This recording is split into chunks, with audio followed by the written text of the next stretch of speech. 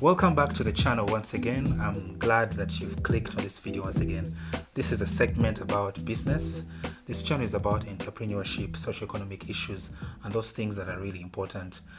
Today's segment, we are having a conversation about Ugandans in the diaspora. Yeah. This is a special edition, if I could call it that. We want to address some issues that have come through from the United Arab Emirates, those countries in the East. This is in response to a dear friend of ours called Diadora. Diadora is a Ugandan YouTuber. I'll link her up somewhere. You can go and check out her channel, and you get to learn how life of house helps or maids is in Dubai and all those other countries in the United Arab Emirates. Today with me, I'm with Anthony. Anthony Muchibi has been on this channel before. Yeah. He's a consultant with Channel Partners, and I'll link his details in the description. Today he's here to help me understand the plight, all the issues and possible solutions that we can share in regards to matters of maids or house helps working in Dubai and other places. However, we're not just going to look at just the house helps. We're also going to look at any other Ugandans working in the diaspora. What opportunities are there in place for them to invest their money, so that at the point when they return back home, they'll find their money doing exactly what they intended in the very first place. We know that they really work hard while they're there, so it is very unfortunate that some of them will actually return now that the airport is open and everything. Many of them are most likely to return and find that the monies that they were sending back home are actually not doing what they expected. So Anthony, yes, could you kindly give a brief introduction yourself? All right. Thank you. Thank you for having me, William. Like you rightfully said, I'm called Anthony Muchibi. I run a consulting firm called Channel Partners Limited. We're a management consulting firm, so really we are going to look at areas of saving and investment. The other areas concerning the plight of housemaids, I suppose our Ministry of Labour is quite handy and looking into those. But like you're saying, our friend Diadora, whose details we shared, had quite a story on her hands about their earnings and how they can make the most of their earnings. And it's quite a point that hits home, especially for anyone who is in any sort of employment, getting value from the monies that you're earning. So yes, for Diadora and many like her, first of all, the stats around labor export are quite startling. This country has about 170 labor exporting companies, and this is about from last year. That means there could be more. And these have sent out about 84,000 Ugandans in the Middle East, and countries like those include jobs like Doras, security guards, waitresses, waiters. And these positions have sort of uplifted families' livelihoods. And according to UBOS, we've seen an inflow of revenue of upwards of $600 million sent back home from people like Dora, who are working in the Middle East. So yes, they are quite a force to reckon with. They are doing a lot of work, and they're sending money home through friends, loved ones, parents, people who can help them do something with their monies. So yes, it's a critical place to discuss, because like many who share a position like Dora's, you'd want to work and see that you have something after whichever period your contract runs for, or whichever time you're abroad, that you have something to look back on of value. So yes, that's what I think we'll discuss today. Okay. In her video, Diadora mentioned that many of them leave the country because of the heavy workload or responsibilities that they have back here in Uganda, and they go out there just to make ends meet and send money back home, so that things get running, business and whatever it is that they left behind gets to happen. Say maybe building a house for their parents, sending their younger siblings to school, things of that nature. But what I would want to focus on mainly is many of them want to have something for themselves when they return. And she mentioned that their monies are usually misappropriated by their relatives back home. Are there companies in Uganda that have been successful in regards to saving? How should they start the whole venture of realizing their dreams. That is the reason as to why they left. Yes, I think in there you raised the critical point around saving. Saving is an age-old practice that we've had with us for quite some time, and it's a good starting point for many who are in places like Dora is. If you're out there in the Middle East or whichever place that you are in, a good starting point to save would be to do it as a group. If you can find like-minded individuals, people maybe in the same position as you are, even the same group that you traveled with, if you can at that point create an agreement with them, an understanding, for a good word to use, an understanding where you can say, okay, we as a team of menial laborers or people doing this sort of work, can we just decide to come together? A good example is a circle, into a circle, where you even have a constitution, and this can govern how you're going to save your monies.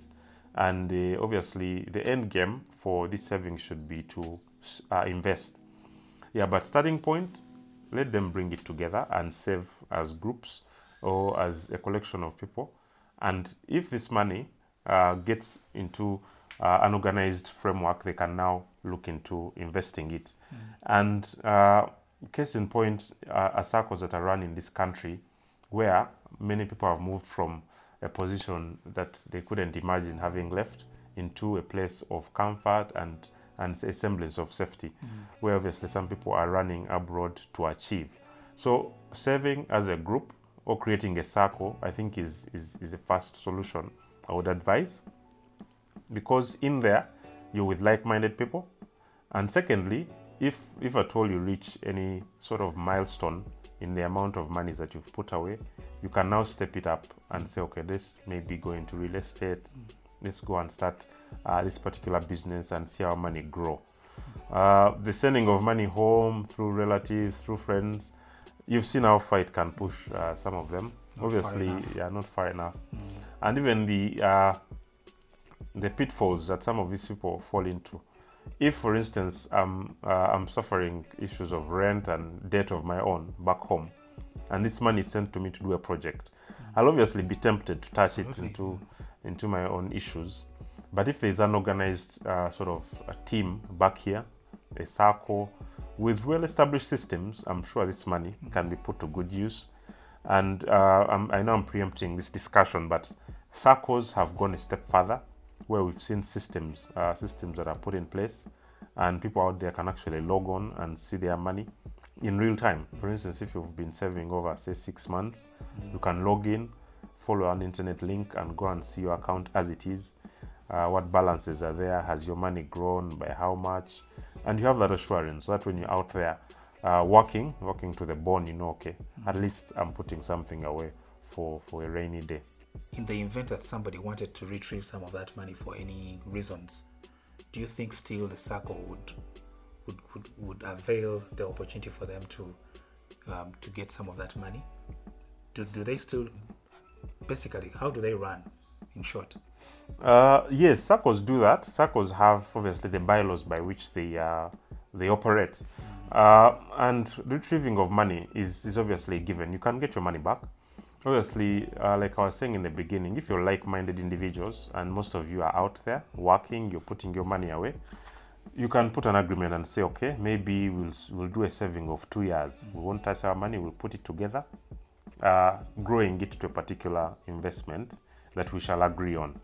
Now, retrieving the money, like for any endeavor of saving, yes, when that time comes and you need to take it out, obviously you can take it out. Now, the dynamics for this particular case would obviously matter. Would you want to take it out there? Would you want to take it out here? Yeah. I think those are things that can be discussed with the circle team or with whoever is developing your system, whether you can access money where you are or whether you can access it through a proxy here. Maybe you appoint maybe your loved one. At this point, you can now say, okay, maybe my sick mother in Uganda needs this, and instead of me now picking and sending through Western Union, I can access it through my circle and she can get this money. But obviously, even accessing it from where you are, I think it's something that can be organized. Yes, it's something that can be tabled and organized, and yeah, everything works out. what do they, what does this money do in the interim? As in, if you don't have your money with you at that point in time, could you kindly elaborate on what that money does? Does it wait into that circle? What exactly does it do? Because you want your money to do some business for you. You don't want it just to. Somebody would probably prefer a fixed deposit account somewhere. Why do you think a circle might be a better option? I think obviously the circle would be better positioned for you as a saver, especially in this situation of employment abroad, because what the circle will do is that obviously the money is secured. You've come together as a group. Okay, let's go back and look at the beginning. If you have, say, 100,000 you're putting away every month, and you're running and putting that in the bank, it's a good start. You're taking 100,000 in a year, you'll have 1.2 million shillings there. Now we're looking at a place where you're getting, say, 2% off in the bank, and that 2% is also maybe not guaranteed when you put in inflation, the bank charges, all sorts of things that will come at play, because it's just you. Now what the circle does is that they'll still put in a bank account as the circle. However, they can choose which sort of account to put in. Maybe it's going to be a savings account. And also the big factor that you're now a group. You've come together and joined forces. What 100,000 would be 1.2 at the end of the year. Just imagine now if you're 10, that's 12 million shillings. If you're 20, 24 million shillings. So at the end of the year, 24 million shillings will move a lot of value in terms of investing than what your 1.2 would do if it's just one person. So this money can sit on an account if you agree and say, okay, for us to create a good amount to move into maybe real estate or into any sort of investment, you can agree and say, let's save a year long, or let's save 2 years.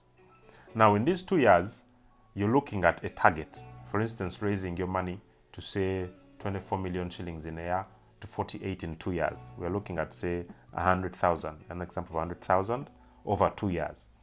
Now, when this period elapses, this lump sum can now go into real estate or whichever investment you'll have picked. And then look at just the investment of 100. It's not 200, it's not 300 or 500 or 1 million shillings that you would have been sending or that you've been sending previously. It is small, but because it is gradual and you're doing it as a group, you can move in leaps and bounds. So there's much more value as a group than going at it alone and approaching banks individually. And obviously, one of the things that stood out from Dora's video is that access to the banking infrastructure there may not be as easy, and a circle would obviously take that away, because you can obviously get an administrator here who would run all this for you, set up the account, set up the platform for you to come and deposit your money. So yes, that's a huge difference. Dear Dora, this has been a response to your issues or concerns. So Anthony, in your final part, in short, are there things that you think you'd probably want to talk about in regards to Dear Dora's video in terms of investments, or something that probably you probably want to put out there? Yes, I think for what it's worth, I would like to obviously say it's great that there are people out there trying to put in an honest day's job, work, and get money home. And it's also quite saddening that they're falling in all sorts of pitfalls of unscrupulous relatives and loved ones. But please don't despair. As my parting shot, I would think it would be good to start here with William. William has quite a platform here. If you can share with him in his comment section and tell him some of these things that you would wish to do, you would wish to achieve, he would obviously connect you to some of these circles, which would be a starting point. Absolutely. For you to see that you realize your dreams. No one wants to leave home and go away for the long periods of time that people are doing in the Middle East, and then come home 2-3 years later and there's nothing to show. So don't despair.